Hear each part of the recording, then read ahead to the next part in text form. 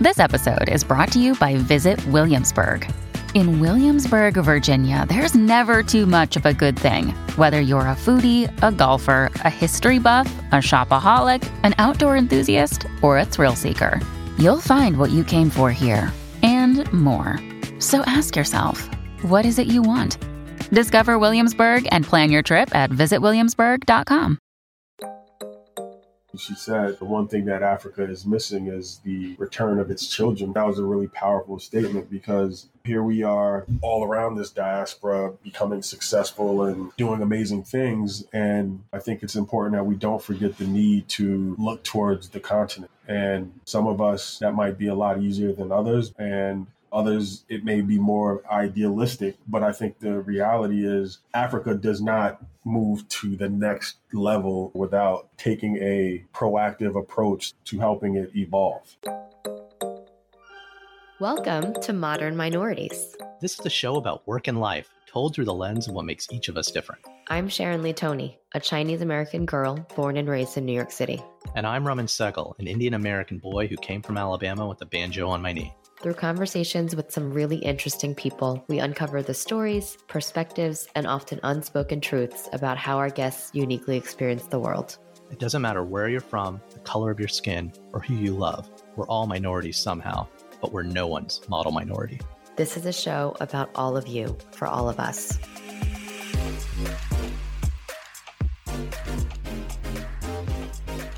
Today we're talking to Stanley Lumax, founder of African Chop House, which celebrates African culture through good food, music, and people. Stanley's also the founder and owner of Teranga, an African fast casual restaurant in Harlem, which I kind of got to make a trip down to New York. You definitely have to. He's a restaurantpreneur. I don't know if that's a word, but he actually has a professional life too. As a marketer and a photographer, he's done work with brands like Nike, the NBA, Converse, Beats by Dre. But his passion, Sharon, what I love is he's taking all of his experiences and applying it to bringing the African diaspora together. That's almost like Pan-African take. And he's the child of Ghanaian immigrants, and he's got his feet in both worlds. And he's from West Africa. His wife's from East Africa. And just a really thoughtful conversation that kind of stirred up a lot of things in me. Yeah. I don't know. What do you think, Sharon? I thought the same thing. There's something about his energy that's truly magnetic. And he was very thoughtful. He touched on a lot of different topics. Like, he was really able to help us to see things through his eyes. And I kept going back to wondering if that's because by trade and his passion is photography. We talked about that at the beginning, but it is this interesting thing where he sees the beauty or he sees the unique moments in community and in bringing people together. And I think a lot of what he's set up for himself does that as well. Yeah. And I learned a lot more about early 80s hip hop. Yeah, for sure. What I will say, fair warning, there's a little bit of background noise because Stanley was recording outside from his home in Brooklyn, but it's a great conversation. So we'll get out of the way, and we hope you enjoy our conversation with our new friend, Stanley. Stanley, welcome to the pod. Thanks for being our guest. Thanks for having me. So a lot of people, they've heard of you. They've heard about African Chop House. I hope some of them been to your restaurant, but they probably don't know who you were before all of this started. Can you tell us a story from when you were a kid? Wow. Trying to think of a good one here. There's so many that are coming into my mind, and I'm just trying to think of the most relevant one. We want the most embarrassing one. That'd be good. Yeah, we want the All right, most. I'll give you the most embarrassing one. That one comes straight to my head. Awesome. So I grew up in Plainfield, New Jersey, and I remember my dad buying like a rack system. I don't know how old you are, but like back in the day, stereo. Oh, we're old, Stanley. We're yeah. old. So you guys remember stereo rack systems, right? So there was like the receiver, the turntable, the tape deck, et cetera, et cetera. So my dad bought one. Remember, it was Kenwood. And I remember him just doting up after it like dads do when they buy expensive things. And I was probably 8 or 9 years old, and I remember discovering hip hop, and one of my friends was over, and I was showing my friend this turntable. So of course, what else would you do as an 8-year-old? We started scratching records on this turntable, and we screwed up the needle. So later on that day, my dad had a bunch of friends over, and of course wanted to show off his new turntable, and he put on a record, and it didn't work. So the first thing he did was call me downstairs and ask me if I was playing with his turntable. Of course, I said no. And after getting the third degree about messing with his new turntable, I copped a plea and admitted to it. And I can say it now, I'm 43, so I can't do anything. I don't know, man. Statute of limitations on one of your dad's records. That one's forever, dude. I'm not worried about the records, but Okay. my dad commenced to give me an ass whooping in front of all his friends. So you asked for embarrassing, so that's what came to mind. So this is happening in my household right now. No turntables, no stereo systems. No I thought you were asphalt. going to say that, that you literally still had vinyl in your house. I'm not cool. I don't live in Brooklyn. No, this is a genuine question for both of you. Because Stanley, you're a dad, right? Yes, 2 girls. Yeah, okay. Yeah, I got hit when I was a kid. We had what's called the dunda. It's like a stick. It's Hindi for stick that we got hit with. And we don't do that now. We have time out. And the funny thing is, every once in a while, my wife and I, to our daughter, when she's misbehaving, is like, honey, you don't even know what would happen when we were in trouble. And she's like, what would happen? And I can't even tell her that we used to get hit because I don't want to bring up the topic. I tell The my punishment. girls. Yeah, you were like, I got hit? Yeah, I'm like, you guys just don't understand how good you have it. We live in this democracy of a household where you can say whatever you want as long as you Where you can find yourself. Yeah. Yeah, I mean, I didn't have that. Wait, what'd you get hit with, my friend? And Sharon, what'd you get hit I with? can't believe we're having this discussion, you guys. The kids need to hear this. The kids today need to hear this. What I got hit with, there isn't even a name for what I got hit with because I'm still trying to figure to this What do day you mean? where my dad got it. It was literally, do you know what a radial tire looks like? Oh, yeah. With No. the steel tread. Oh, my God. It was Wait. literally like I don't know, it was a piece of tire. Like literally you could see the steel tread, the rubber, the steel tread, the rubber. I don't know where he got it from, how he made it, but yes, that's what I got beat with. Oh my gosh. In my house, it was, I think in a lot of Chinese families, it's like a feather duster. And Yeah, that's what my wife says. Right. Yeah. It's very Chinese. I don't know. And it's like, I feel like you only see those in Chinese houses and people only buy them to beat their kids. And it hurt? So here's the thing. That was like, Did it hurt or it did was they like tickle you to death? No. So here's, they No, man, that thing's plastic. Like, if you that whip was it with your used- wrist. Yeah. It was used as a threat. So I actually never got hit by that, but we had one in our house and it was like, if you're bad, we're going to hit you with that. I did get spanked once with chopsticks. And apparently, I don't remember this part, but my mom told me the chopsticks broke. Like that's how bad it was. Are we going to air this? Because I know my sister is my only family member that listens to this. Yes, So- probably. I'm okay. I'm okay So we had knowing the that I dunda, got. which was the stick. But once my mom was in the kitchen and I was causing shit, and my mom took the roll because she was cooking. She took out the rolling pin and started to hit me, and it broke. And my mom started laughing, and I got away scot free. What is this a podcast about? I know. Being abused growing up. Oh man. So our kids, they've heard stories about my husband getting punished by a belt. Apparently my father-in-law, same thing. It's like they all have a special tool. It's like that tire. You only use it for this one thing. And we've never hit our kids with a belt, but there are. I like the qualifier. Oh my God. Hey, But- Stanley, can you call child services, please? But there was this one time when they were just like totally misbehaving. And my husband he takes out a belt and all he did was like kind of hold it. And the kids remember the story and they just completely snapped in line. And I was like, oh, it works. Like How you old just are have your to have that cue. They're 6 and 8 now. Yeah, that wouldn't work with my kids. My kids will say, Yeah. you're not going to hit us because we'll call the Oh. police. And that's when you say, but I will turn the Wi-Fi off. So- Yeah. See, that's real punishment right there. Definitely. It's funny. So Stanley, you said you're from New Jersey, Yes, I grew up in Plainfield, New Jersey. in Plainfield, New Jersey. And maybe you get asked this a lot, but I know I definitely do. Where are you from, really? Both my parents were born in Ghana, West Mhm. Africa. So I am Ghanaian. That's great. Do you go back there often? Have you gone back to visit? I was there last December trying to go, obviously before COVID, I was trying to make it a annual thing with the family. The last time I was there was last December. So beyond punishment in the household, what did your mom and dad do when you were a kid? So my mom was the executive assistant, or as we called it back in the day, secretary for the chief of police in my hometown. And my dad was a diesel engineer. I still have no idea what that means. How did they end up in New Jersey? That's a good question. I think what the reality with most immigrant groups is there's someone that goes ahead and sort of finds a place where they settle and they let everyone else know, hey, come to New Jersey. I'm here. So I think one of his friends was here for a while. And when he decided to come to the U.S. where he knew people, he tells me stories about spending time in Brooklyn when he first got to the U.S., but he ended up settling in New Jersey. So if I think about little boy Stanley in Plainfield, New Jersey, what did he want to be when he grew up? From early age, I decided I was going to be a lawyer, but I honestly don't think it was ever what I really, really wanted to do. I think the reality is most immigrant people, there's the whole lawyer, doctor, engineer. Those are your options, or at least those are the options that I hear discussed. And growing up in an immigrant household with pretty much working class parents, I wasn't exposed to a ton. So it wasn't like, oh my God, I want to be this or that. It was more like, okay, lawyers make good money, and out of all these things, probably do the least amount of math. So I'm going to be a lawyer. Least amount of math, yeah. I guess it depends what kind of law you're doing.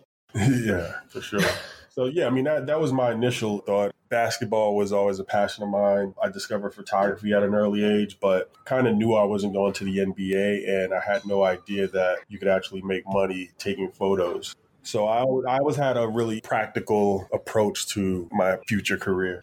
Well, kind of spoiler alert, you became an accomplished photographer, but how did a camera fall into your hand as a kid? Was it a gift? Did you? Yeah, it's interesting because I don't remember when I became interested in it. I just always knew I was interested. So for instance, I'll show you how old I am, right? There was a promotion at Burger King where they actually had in the Happy Meal a camera. It was a small, very simple camera that took 110 film. And I would say that was probably the first camera that I owned. And then I remember upgrading to a bigger camera with a flash that also took 110 film.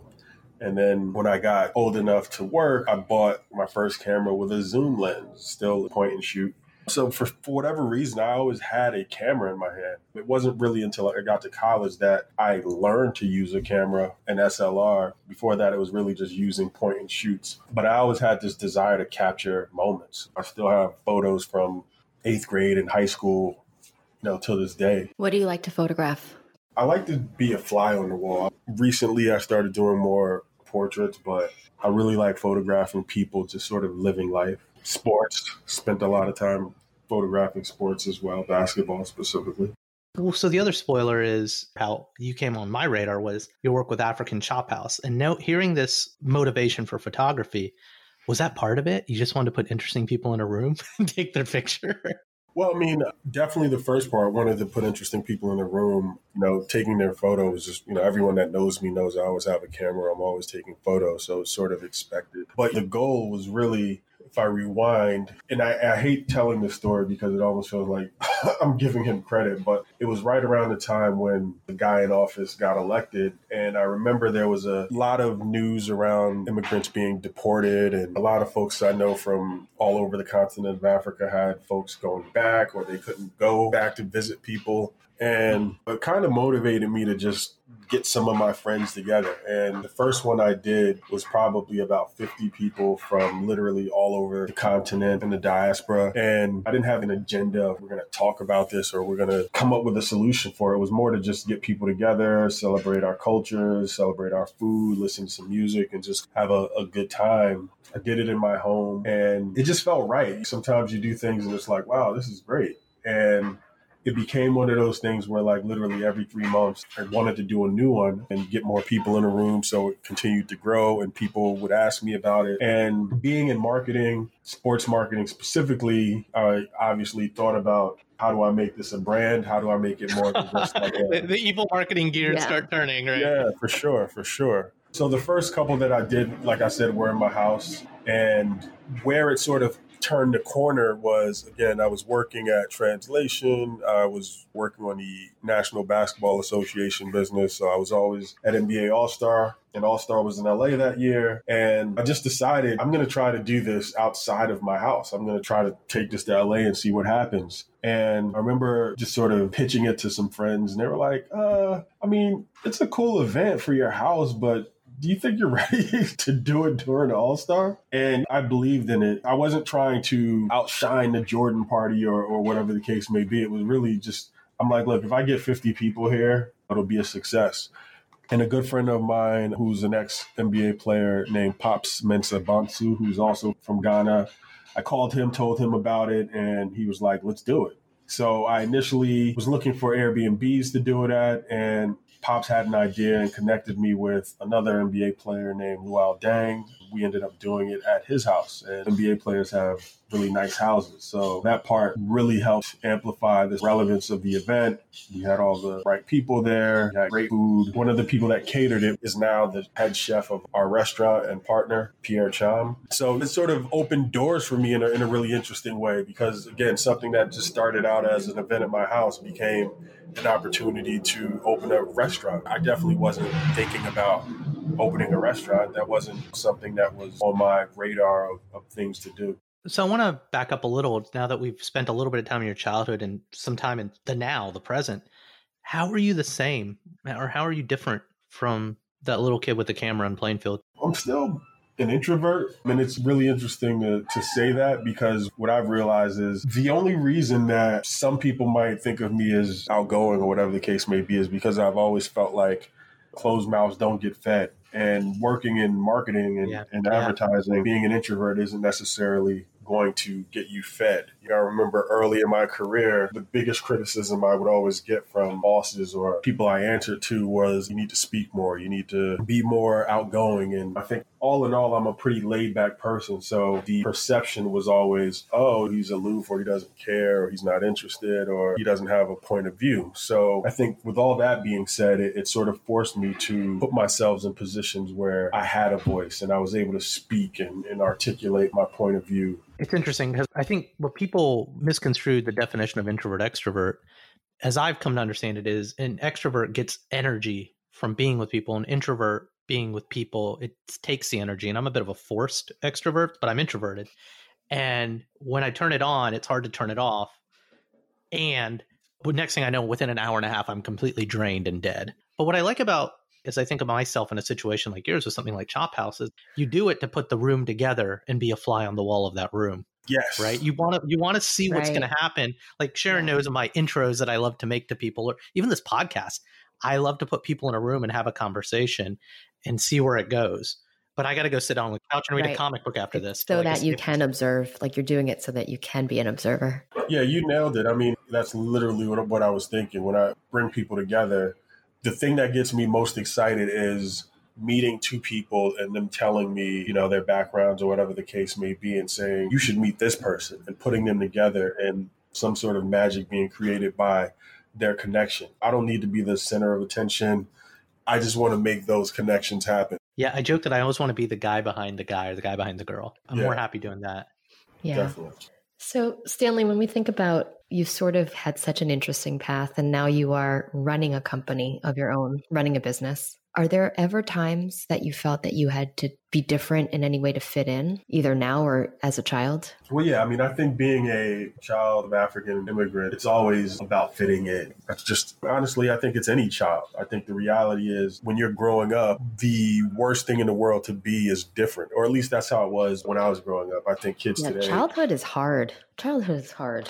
I think kids today embrace difference a little bit more, but like when I was a kid, my God, everything made me nervous and gave me anxiety. You know, my parents speaking without accents, the food we ate, the clothes that we wore, everything that we did made us stand out. And those were all things as a child that you don't have. I'll speak for myself. I didn't have the confidence to sort of explain why these things were awesome. And it wasn't until I was older where I started embracing all those things. And again, for me, that's where hip hop played such a big role in my life, because even from a musical standpoint, there's a period in hip hop where it was very Afrocentric and everyone was talking about Africa and kings and queens and things of that nature. And all of a sudden, When was that? I'm ignorant. When was that? And what are some of the artists? Let's just say 80, 88. You know what I mean? You had Public Enemy. They were just always very pro-Black holistically. You had KRS-One, who was specifically talking about our African origins. You had the Jungle Brothers.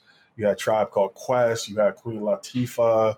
You had like sort of the whole native tongue movement that all embraced different things, whether it was African beads, kente cloth. A lot of the stuff that we were wearing just because that's what we wore, all of a sudden became prominent on television and people embraced it. So the things that I used to be ashamed of, I now took pride in the fact that the world was recognizing it. Yeah, I feel it. It was like this. I had to protect the secret identity of my parents' accents, the weird food, the Indian Bollywood or bhajans blaring on the weekends. I didn't want my neighbors to hear that. But now it's cool. Why can I be a teenager now when it's cool? You know, like everyone loves Eastern shit now or South Asian food. But back then it was weird and I was ashamed of it. No, I mean, it's a reality of my and a lot of my peers' lives. Like, I mean, there's tons of us that are doing amazing things, but we all went through that same struggle as kids. You know what I mean? Being different, whether it's color of your skin, shape of your eyes, the texture of your hair, all of these things were things that I struggled with. It's funny because now I embrace it in such a strong, confident way that it's weird to believe that there was a time where it was something that I was ashamed of. And for me, it definitely makes me, as a parent, really push to make sure that my children have an understanding of their heritage, their dual heritage, more than anything. My wife's from Eritrea, which is in East Africa, pretty much like the birth of civilization, and I'm from West Africa. And it's not just about them knowing one or the other, it's about them knowing both. My wife grew up in Sweden, I grew up in the US. So again, in our household, the reality of there being a big world out there is standard. It's not like something that my kids have to discover. They both have dual citizenship. They have multiple passports. They've been a ton of different places around the world. And it's something that we continue to put as a priority. Yeah. One thing I think people are becoming increasingly aware of is Africa, right? As a continent of countries, not just a continent where some Black people came from. And I want to probe on this a little because you know more than me and I'm an idiot. Like, by the way, my mom, she was born in Uganda, Indian, a refugee to the UK when Idi Amin came into power. But that's the only reason for a while I knew a lot about Africa. And people, I think, realize Asia isn't just, you can't just say Asia, right? Thai people are very different from Malays, from Singaporeans, from Chinese, Japanese, Indians. And I think it's easy for folks like Sharon and I to articulate what those differences are, given some of our heritage. Yeah.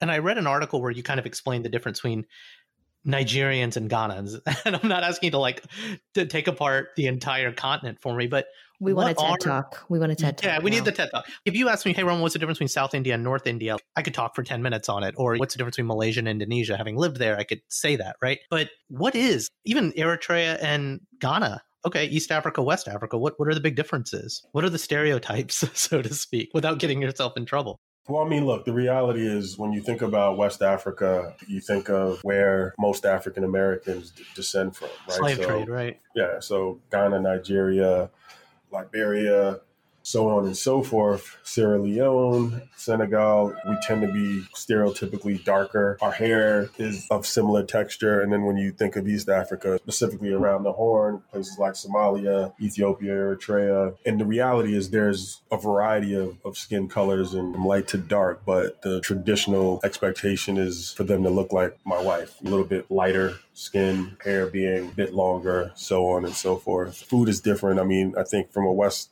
African standpoint, rice is a big part of our diet. I'm sure you've heard of jollof rice, and there's a ton of back and forth and friendly debate about who makes the best jollof. I have a term. My wife and I argue about this because she likes long grain, I like basmati, and we're like, you're totally racist. And I think everyone who rice is in the cuisine, that's funny. Like, just no offense, Sharon. Fuck long grain rice. I'm 100%. I stand tall for my basmati from the Himalayas. So anyway. I respect that. The one rice that's not acceptable in my house is rice pilaf. My own kids are like, this is not rice, mommy. I'm like, it's not. It's really not. That's funny. I'm gonna steal that. Racist. Yeah, racist. Don't be racist. So I had so many, like as you were talking about the different countries and the different foods, I had like so many thoughts in my head. But I want to talk about your daughters because you mentioned them. How old are they now? 12 and 9. Oh, so they're kind of like little teenagers almost, right? Yeah, I mean, definitely. And so you mentioned they have multiple passports. You're in is it multilingual, your household? Do you guys speak more than English at home? I mean, in the house, we speak English. My wife, she also speaks Swedish. So when she's talking to her siblings, she'll more than likely be speaking Swedish. We have a ton of her friends and whatnot that came from Sweden, live in the area. So Swedish is probably the second most spoken language in our house. It's very cool. And what are some things that you and your wife hope to pass on to your daughters in terms of heritage and language and food, especially? I think overall, just an appreciation for where we come from. The reality is, unfortunately, my Ga, which is the language my mother speaks, isn't amazing. So 9 times out of 10, they won't get it from me. My father speaks another language, Ewe. I don't speak at all. So again, I've failed as a parent, and my wife. I feel you, man. Oh my God. Yeah. my We wife can relate to that. speaks Tigrinya, but it's not something that we speak a ton in the house. So again, we've really failed our kids from not passing on our traditional native languages, but we do try to expose them to the culture, the history as much as possible. I mean, obviously the food and honestly, beyond the language, just the overall customs, traditions, and feeling of what it is to be from these different places, whether it's observing or celebrating in some form or fashion, things like the traditional Orthodox New Year, which is different than our New Year or Easter or Christmas. And I think overall our community is made up of a lot of folks that have similar backgrounds. So for our children, I think one of the things that I'm really proud of is the fact that they understand Africa as a continent with a variety of people. And it's not something that is out of the norm for them. All of our friends, we have friends from literally all over, but specifically on the continent, I mean, they've been exposed to people from everywhere. They've had food from everywhere, and it's just a part of who they are. And I like to think of myself as a Pan-Africanist from the standpoint that I look at Africa as a whole, as one. Obviously, there's a ton of different communities and people and so on and so forth, and I'm not trying to minimize the differences. And some people might think it's a romantic view of the continent, but I definitely celebrate Africa as a whole as well as individual countries. I think we need to be romantic. I say this with all seriousness. We should address the terrible things. We should address slavery. 12 Years a Slave should be a movie, et cetera, et cetera, et cetera. We should all watch Hotel Rwanda. We should understand what Idi Amin did, et cetera. But at the same time, if we're going to dream, right? And I say this is anyone, all Americans, everyone in the world, we have to. The best movie I think that did it for me, actually the best two. I never thought I'd say these two movies in the same line. Life is Beautiful. Roberto Benigni it's a comedy that takes place during the Holocaust, and Black Panther.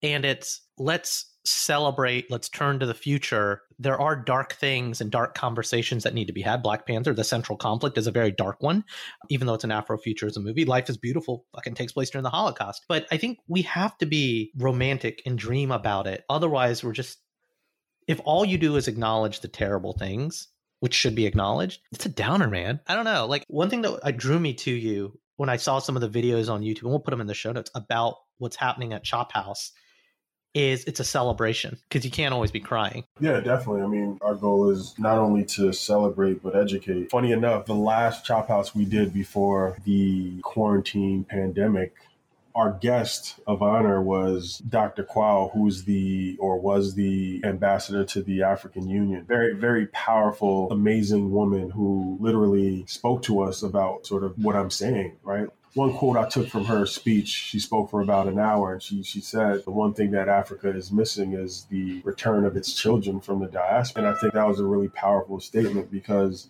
here we are all around this diaspora becoming successful and doing amazing things. And I think it's important that we don't forget the need to look towards the continent. And some of us, that might be a lot easier than others based on family and relatives that are there. And others, it may be more idealistic. But I think the reality is Africa does not move to the next level or chapter without the diaspora taking a proactive approach to helping it evolve. And that's just the reality, right? I mean, we're living in a time where I don't think it's ever been as clear that we're not wanted here. You know what I mean? Holistically, whether you're Indian, Chinese, or African, we are not wanted here. I mean, that's just the reality. And I think we really have to get to a point where we're starting to look beyond the need of validation from from people that don't want us here. You know what I mean? It's probably the biggest challenge that we have as a people or people of color is the fact that we need awards and validation from these systems that literally are making it super duper clear that we're not wanted here. When you see a cop kill a black person, and the reality is they kill a black person for something that is a potential breaking of the law. And then you see someone like the kid that shot up a church and was given fast food and put in the back of a car. It's just mind blowing. It's like, what else do you need to see to make it clear that there's a desire for us not to be here or that we just don't matter? You know what I mean? A documentary called, I think, Cloud Over Brooklyn, about a young man named Yusuf Hawkins who was killed in Bensonhurst, Brooklyn in 1989. It was on HBO the other day. And I mean, it's literally the same thing that we're talking about now. So it's like, none of this stuff is new. You know what I mean? Literally none of it's new. There are a couple of threads here, man. I have to check my privilege, and I always have to, right? Like the Asian experience versus the Black experience are very different ones based on how we were brought here. And I know you came with your parents one generation ago, but you were perceived by society as a Black man, right? And all the trappings that come with that. So here's my gentle pushback, because I'm feeling pain and confusion right now because of the "you're not wanted here" thing. Like, I think it was a year ago, the kind of "go back to your country" meme started to pop, and I get frustrated by that. And I just kind of want to be a good Asian and not rabble rouse. But at the same time, if we don't, it's weird to use this statement because it was used by the right, but if we don't stand our ground, then we will be overtaken. If I don't put that Wakanda Forever or Black Lives Matter sign in my yard, the support the police Trump signs go up too. And yeah, could we go back to Canada, be a dual citizen, or move to LA, or stay in the blue bubble? But lately the blue bubble has felt popped to me. I don't know about you, man. Some shit's been happening just outside of the city in neighborhoods in the Hudson Valley and Connecticut and stuff. And part of me is like, fuck, do I want to be here? And then because of my daughter and all of that. But then the other part of me is like, if I don't stay here, it won't get better. If I don't stay here and let these people get used to me, they're going to keep regressing. And we're in a regression winter type period right now. And now would be the best time to leave. But do I want to? And Stanley, I'm not fighting you here. I'm fighting with myself on this because I'm arguing both sides. No, I'm with you. I mean, I definitely know what you mean. And the reality is I don't plan on going anywhere physically, but I think it's less of a physical thing and more of a mental thing. Regardless of me being here and me raising my kids here for this time being, there's always a look back to what's going on in Ghana or Africa as a whole. For me, that's a must. So even if I never leave and I stay in the U.S. forever, you know what I mean? I think there's always going to be a connection to the continent. And I think that for me is more important than physically being there, because there are still things that I can impact or help evolve from the eye of the storm. But I also don't get confused in terms of the certain realities that exist here, in terms of exactly what I just said. I'm not allowing anyone to run me out of town, but I also am not shocked or blown away by a system that has been doing what it does for a long time. About the diaspora thing, I think it was like late Obama administration when Modi became the prime minister of India. And I'm going to not talk about my points of view on Modi because that'll get me in hot water with older Indian people. But something he said was one of the most powerful assets India has with America is the diaspora, right? All the Indians who are here, the linkages between cultures and companies founding. And so this links me to Africa. There's a diaspora in this country and in Northern Europe as well, Northern and Southern Europe. And the flip side of it, there's been a lot of news, you can go read it, about China's investments in Africa and what's going to happen because of that. And I get scared about that. I do, as an American. But what gives me hope is, yeah, but we got more Africans in our country that want this connection. The thing you just expressed, that's an edge we as Americans have over China with our connection to Africa. Now, if we'd only start putting more money back into the continent in a useful way. But I don't know, back to the diaspora, America's connection with Africa, a point of view on China and Africa. It's funny because I had the honor of having this conversation with two individuals that know a lot more about economics on the continent than me.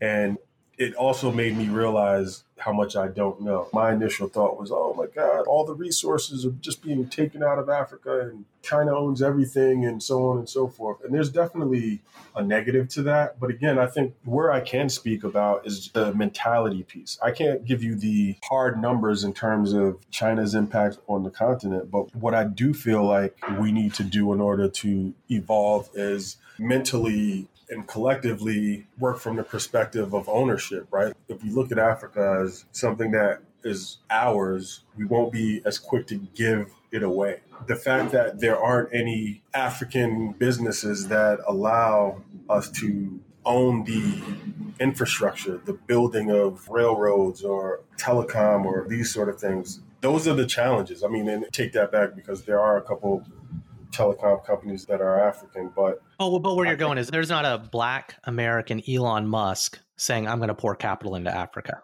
right?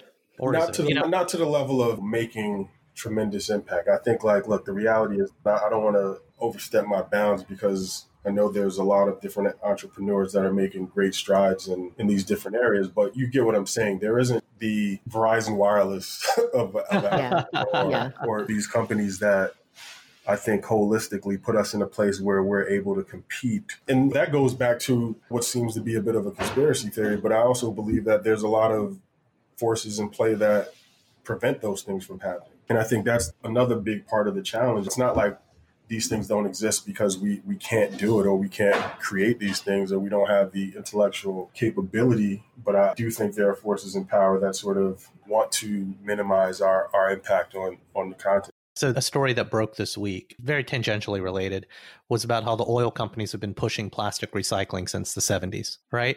Even though they knew it was fucked up. And why I say that's related is, had someone mentioned that in the 70s or the 80s, you would be like, man, you're a conspiracy theorist. What the hell? Yeah. And it's like, I do think there's a ghost in the machine on some of this. But then I do wonder, and is it our generation or our kids' generation? Okay, so what's the African entrepreneur pack that lobbies Washington to pour investment in because the PRC is doing it, or to build local businesses up in a Marshall Plan sort of way? And I don't know what that's going to take. I'm out of my depth too, Stanley. I'm just I'm an armchair economist, or I'm interested in nerding out. So Sharon, pull me back. I mean, otherwise I'll start talking about comic books next. So I'm actually going to pivot. So I think you guys have touched on world-changing topics, and we can't solve all of that today. But I think that would be the ideal, right? To have some kind of coalition or some group to band together resources and knowledge and all that stuff. But I'm going to pull back, Stanley. I want to talk to you about your love life. Totally pivoting the subject. How did you and your wife meet? We met in Brooklyn. We actually met. I just graduated college and I was visiting one of my friends that lived in the Bed-Stuy area, and he took me to the Labor Day parade on Eastern Parkway. And back then, when boys like girls, they approached them and talked to them. Way back when. You didn't send her a DM? You didn't send her a DM? I didn't send her a DM. I mustered up the courage and I approached her and I spoke to her. And I think we might have went out like the next day or really soon after, but we definitely took some time, or I guess I had to pursue her a little bit before we actually got into a relationship. She was here for school. She graduated, went back to Sweden. We kept in touch a little bit. She came back to visit her sister, and we went out to lunch, and we had Thai. And after that, it was sort of official. Then we probably spent the next year, 3 months in Sweden, 3 months in the U.S., sort of going back and forth. That's so great. You mentioned Labor Day on Eastern Parkway, and my husband's family, he grew up in Flatbush. And I, being a girl who grew up in Chinatown, had no idea how big Labor Day was in Brooklyn. Literally, he was like, oh yeah, we're going to go down to my parents' house and we're going to do this Labor Day thing. And I'm like, okay. Then I'm thinking it's like a parade with the American flag because it's Labor Day. But meanwhile, it's music and dancing and it's like carnival. all happening in Brooklyn. It's so much fun. Raman, you've got to go check it out one day. Yeah. So, Sam, we've covered a lot of ground. I don't know, Sharon, what do you think? You think he's ready for speed round? I think you're ready. You've earned a speed round, Stanley. You ready for speed round? I'm ready. So, first question. What's one thing about you that no one expects? That I'm hilarious.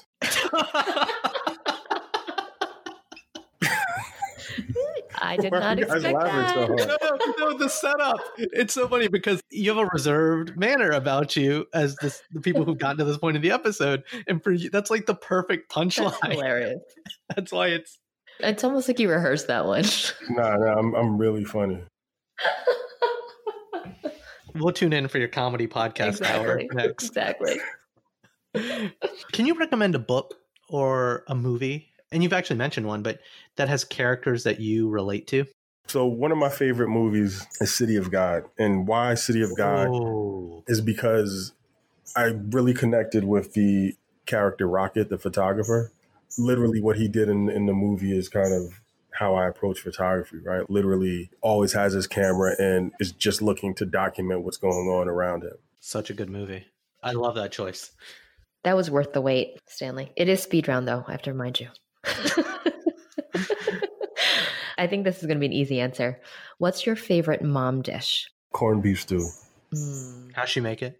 Yeah, what does she put in it? So, corned beef stew I grew up with it. And for me, beyond it just being amazing, it reminds me of success because when I came home with a good report card or did something that made my parents proud, that was what I don't know if you guys have ever had it, but I know people hear corned beef and think, really? No, but the way we make it is absolutely amazing. It's one of the most flavorful things you'll ever eat. Oh, I love that she used it as a reward for you. That's so wonderful. Even to this day, I went to see my mom for the first time Monday since COVID kicked in. Like she was stuck in Ghana for a couple months.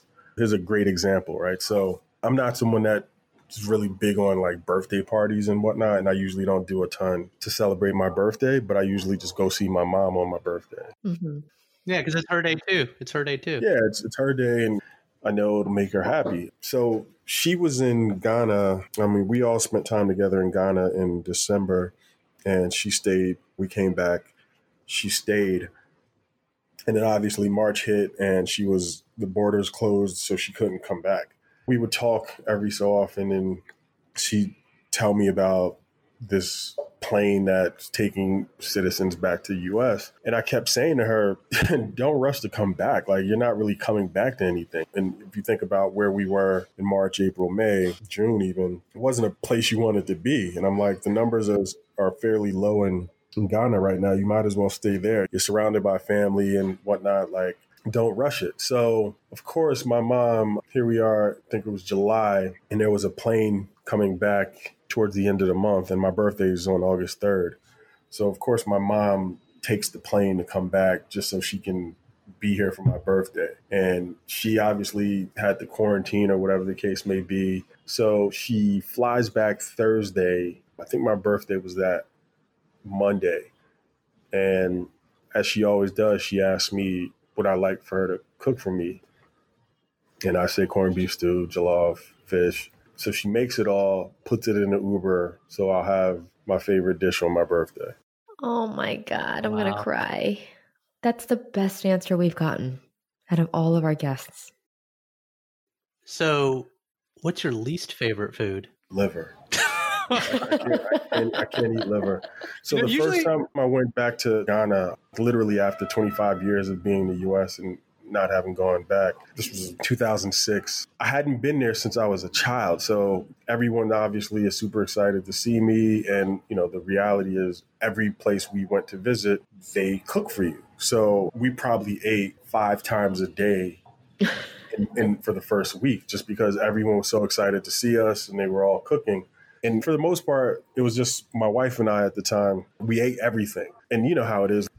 Like everyone's super excited and calling each other to brag about how good their food is and how he ate all of their food. And they're making you things that you liked as a kid and whatnot the last time they saw you. And we go to one aunt's house and she makes liver. And no matter what it is, I'll try. But liver, I had to tap out. And I felt so bad because she put her heart and soul in it. Everything else she made was amazing. But I literally just can't take the texture of liver. So I couldn't eat it. And my wife couldn't eat it. And we both looked at her and said, sorry, we can't eat it.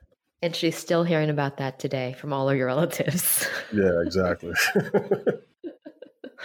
Who's someone out there that you would want to interview on a podcast? If I could interview anybody, it would definitely be Malcolm X. I mean, just someone that had a really big impact on me at an early age and has lived a really interesting life. This isn't someone who just knew from day one that he was going to be an individual that fought for his people. He went through a whole stage in his life where he was doing the opposite of sort of what he was doing when he was murdered. You know what I mean? So I think like having that perspective, I think is really interesting. Like when you talk to older people that were around in his time and you see his different connections in terms of he had relationships with hustlers in Harlem, as well as Black Muslims, as well as Muhammad Ali and athletes and musicians and entertainers. And he was also a photographer and he also had all girls. Yeah. So you're essentially a version of him.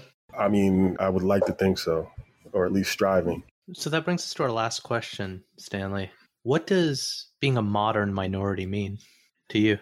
A modern minority. I mean, interestingly enough, even understanding the concept of minority, it's not something that I like to embrace because, again, I think it's a word and sort of approach to segmenting people of color that I just don't agree with. And I think it's one of those things that keeps us seeking validation from a quote unquote majority. But for the purpose of answering your question, I think for me, it's taking my history and my past and combining it with my present here in the US in a way where my children get the best of both worlds. They get a connection to who we are from an ethnic perspective, who my parents are, who our ancestors are, but they also get the quote unquote American experience. And the goal is to give them enough guidance to take the best from both worlds. That's really great.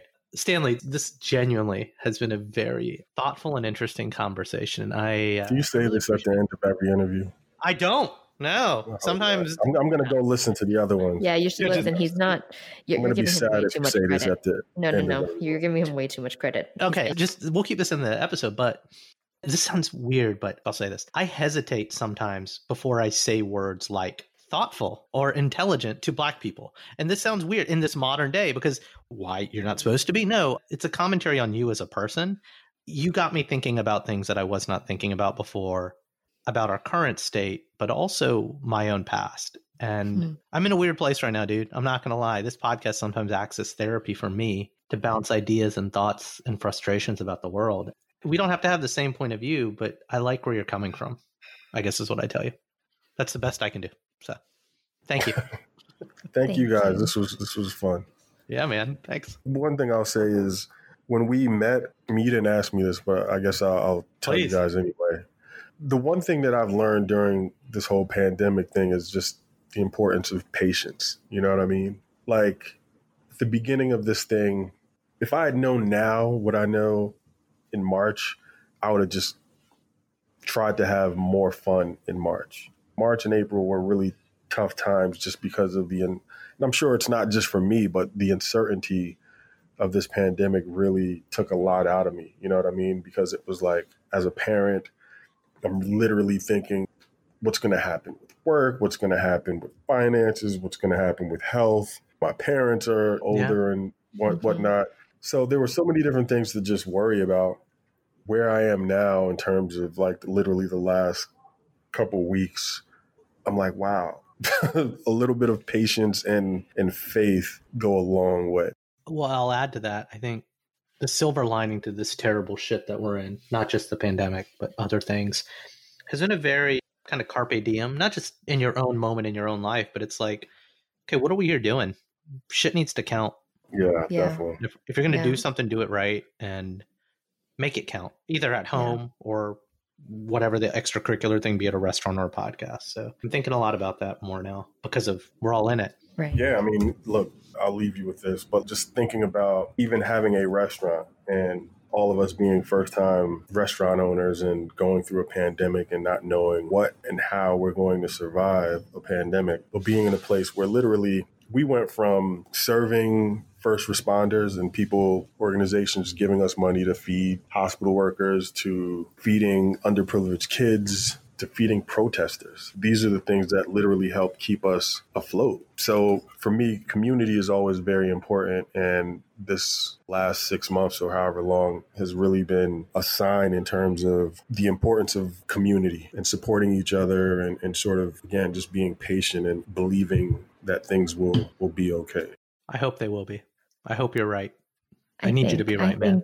I think with you doing what you're doing, Stanley, they will be right. Because as you were just talking, you're speaking about purpose. And I think everything happens for a reason. And I think you established the restaurant that you have. You've brought together people as you have in such a special way. And you are able to give back to the community in that way. And even just you being on the show is helping all of us to come together in a way that we haven't before. So thank you for that. I hope you guys will invite me back for a part 2. And that's our show. Like what you heard? Please subscribe, leave a review, and a 5-star rating on your favorite podcasting platform. Now more than ever, people need to be hearing these stories. Please share our show with a friend or 3. Want to learn more or got something to share? Visit modmypod.com or email us, himom@modmypod.com. You can also follow us on Instagram and Twitter at modminpod. We'd love to hear from you. Now, here's a preview of our next episode. My least favorite food is probably Thanksgiving food. What? Oh my goodness. Wait, like everything? Turkey, the sweet potatoes, The turkey, stuffing. You have to add the flavoring to turkey, and mashed potatoes are usually not very flavorful. So I have to add things in there. But yeah, I think that's my least favorite. This is the question where I start to hate our guests. I don't know why I keep asking it. He gets so offended. He's like, what do you mean you don't like those? That's it for now. I've been Ramin Segal. And I'm still Sharon Lee Tony. Remember, we're all modern minorities out there. We'll talk to you soon.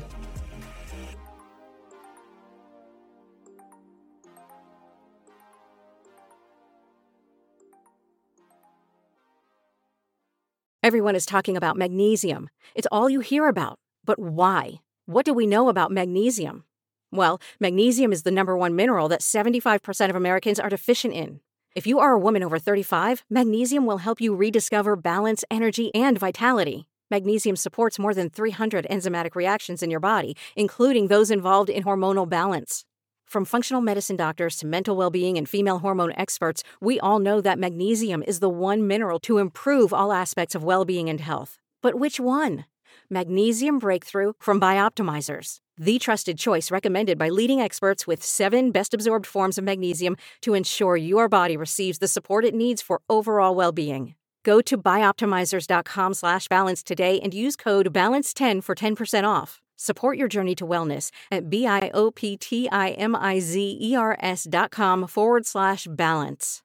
Magnesium Breakthrough from Bioptimizers, your foundation to optimal health and vitality. Hello, it is Ryan, and I was on a flight the other day playing one of my favorite social spin slot games on ChumbaCasino.com. I looked over at the person sitting next to me, and you know what they were doing? They were also playing Chumba Casino. Coincidence? I think not. Everybody's loving having fun with it. Chumba Casino is home to hundreds of casino-style games that you can play for free anytime, anywhere, even at 30,000 feet. So sign up now at ChumbaCasino.com to claim your free welcome bonus. That's ChumbaCasino.com and live the Chumba life. No purchase necessary. VGW. Void where prohibited by law. See terms and conditions. 18+.